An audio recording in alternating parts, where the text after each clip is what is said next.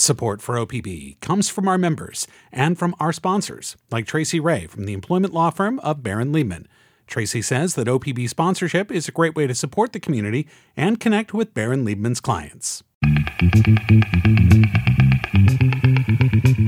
This is Think Out Loud on OPB. I'm Dave Miller. When a wildfire starts, Wildland fire dispatchers are the people in charge of getting resources where they need to go. Their decisions can help to keep a small fire from getting out of control. But a recent survey by the Forest Service found that wildfire dispatchers in Oregon and Washington are dealing with issues that are a threat to their own health and safety, as well as the health and safety of other firefighters. Kylie Mohr wrote about this for High Country News, and she joins us now to talk about it. Welcome to the show. Thanks so much for having me. Can you give us a sense for what the job actually entails, what wildland fire dispatchers do? Absolutely. So like you said, dispatchers are often some of the first people who are in charge of calling in resources when a fire is reported. So when a new fire needs air tankers or helicopters dropping retardant or water, dispatchers are the ones coordinating what's flying where so that aircraft don't collide. If firefighters get hurt during a fire, dispatchers are the ones who are sending medical help to oftentimes really remote areas. And then once a fire is underway, dispatchers relay information to and from the fire line, like wind, humidity, temperature forecasts. So they do a lot, but they're a really crucial link kind of in the communication and operations chain. How much of the decision-making falls on their shoulders? I mean, is it up to them to decide whether or not to put out a specific fire, or is that a higher-up manager? That's not really the dispatcher's decision. Decisions about, how or it to fight a fire are made by other people on the ground or people higher up the leadership chain of command. But then those people are the ones calling the dispatchers with what they want and what they need. And the dispatchers are then in charge of figuring out how to execute those requests and get, resources, people where they need to be as quickly as possible. Can you give us a sense for what dispatchers might be exposed to, what they might hear, the conversations they might have over the course of a shift? Dispatchers are in a really high contact position because they're communicating with people sometimes on multiple fires at once. So kind of on the severe end of things, they might overhear chatter or be involved in operations that include, finding injured or killed civilians in the middle of a fire. They might be involved when a firefighter is critically injured by a snag or some other accident on the fire line. The fire community is really pretty tight-knit and small, and so sometimes they might overhear conversations about something bad happening to someone that they know. Worst case scenario, one of the dispatchers I spoke with for the story actually ended up overhearing 2 different firefighter fatalities playing out during her shift. So there can definitely be some pretty traumatizing things that dispatchers are exposed to. Why did the U.S. Forest Service conduct a survey of dispatchers in Oregon and Washington last fall?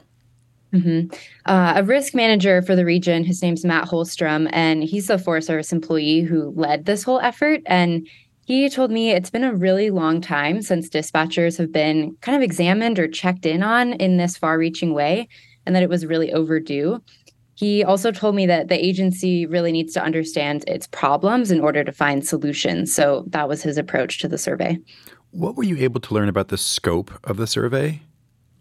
So it included detailed interviews with about 104 of the 189 dispatchers that work in the 14 largest dispatch centers in Region 6, which is agency lingo for Oregon and Washington. And dispatching, like firefighting, it tends to be pretty interagency in nature because fires cross jurisdictions quickly. So oftentimes there's Forest Service, Bureau of Land Management, state agency, et cetera, dispatchers all working in the same center. So the survey also included people employed by those other entities, not just Forest Service. You filed a FOIA request, a Freedom of Information Act request, to get access to a presentation of the survey results, as well as transcripts from some of those interviews with over 100 dispatchers. But that request was denied. What did you hear? Well, the Forest Service said releasing those materials would compromise its decision-making ability and prematurely announce proposed policies.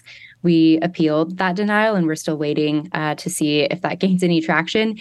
They did release some emails as part of the FOIA that were mostly just about the planning process, but the communication did have some kind of illustrative gems in it, including leadership acknowledging that, quote, our margins for error are so slim now due to vacancies and increases in workload.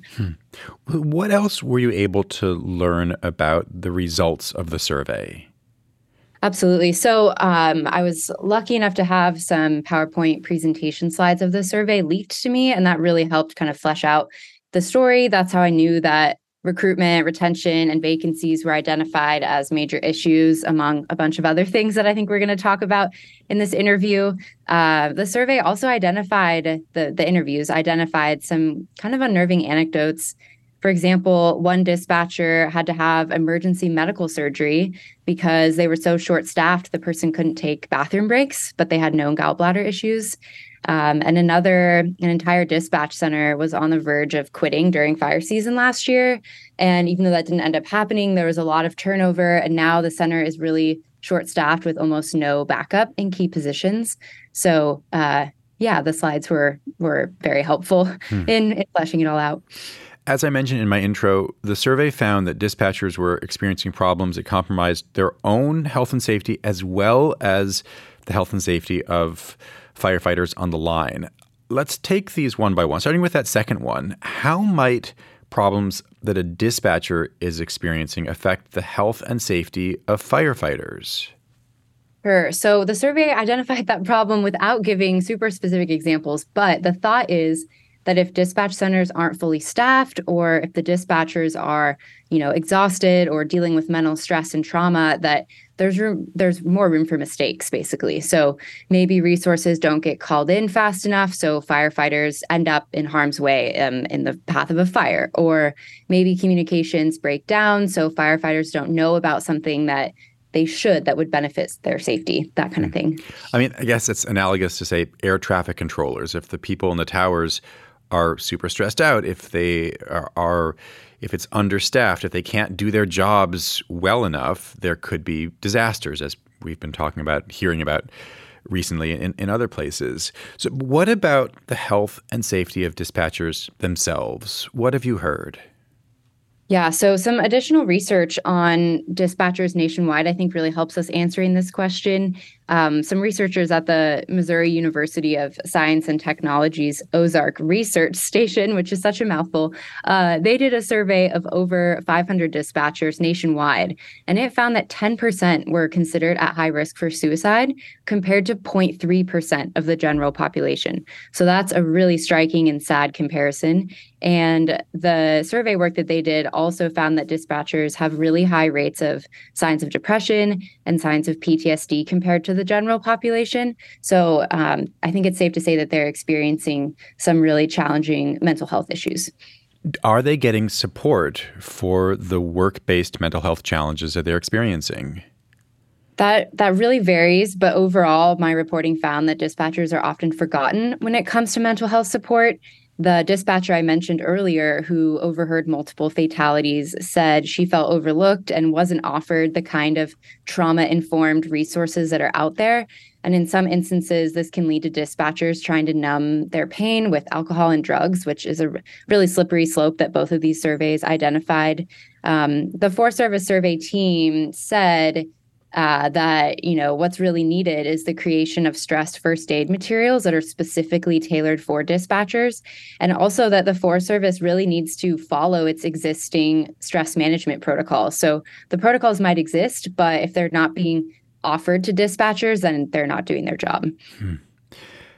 What did you hear about workloads and work-life balance? You mentioned earlier that the agency did mention recruitment and retention and vacancies as issues. So clearly they're aware of what not having enough people doing these jobs means. But for the people who are there, how many hours do they have to work? It's really tough. Over half of survey respondents said that they had little to no work-life balance. Many of them feel forced to take on overtime work. They can't get time off. They don't receive adequate breaks. Shifts can be up to 16 hours long or more during fire season. One dispatcher even told me that his personal record is over 24 hours. So that's a full day and night of working in this high stress position. And that creates a really vicious cycle where the more experienced dispatchers are heavily relied upon, they're overworked, then they quit, and then the people who are left have even more on their plate. So it just kind of keeps cycling through.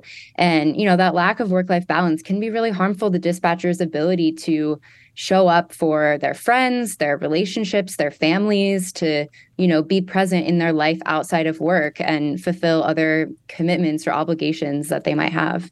How does pay factor into this? Pay is definitely an issue. Dispatchers say that better pay would really help recruit and retain more people, which theoretically should kind of help everything we've been talking about. An average Forest Service dispatcher's base pay is roughly $15 to $20 an hour. And as we know, that's barely a livable wage in Oregon and elsewhere in the West.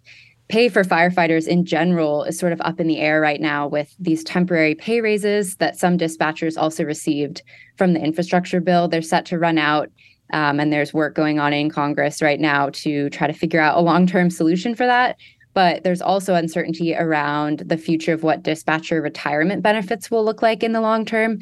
And all of that really adds up to a pretty unstable financial picture for dispatchers, and another reason that they say they might not stick around. You noted that the reason the agency gave you, the U.S. Forest Service, for not releasing the details of the survey is that it could get in the way of the policy changes that they could institute as a result of this survey. Do you have any sense for how they might change their policies as a result of what they've learned? I wish I had a better answer to that question.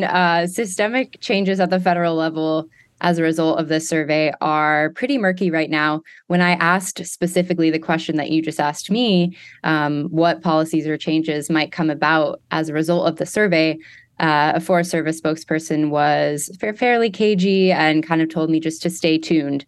There are some small changes underway. That includes things like more training for kind of leadership in dispatch centers on how to handle stressful situations, and some sharing of resources between centers to help bring short-term people up to speed quicker. But none of that is really the systemic, broad policy change that the survey really seems to point towards needing. Kylie, thanks very much. Thank you. Kylie Mohr is a Montana-based correspondent for High Country News. She joined us to talk about the challenges that Northwest wildfire dispatchers are facing right now. It's based on a recent survey, the details of which haven't really been released, that was done last fall by the U.S. Forest Service.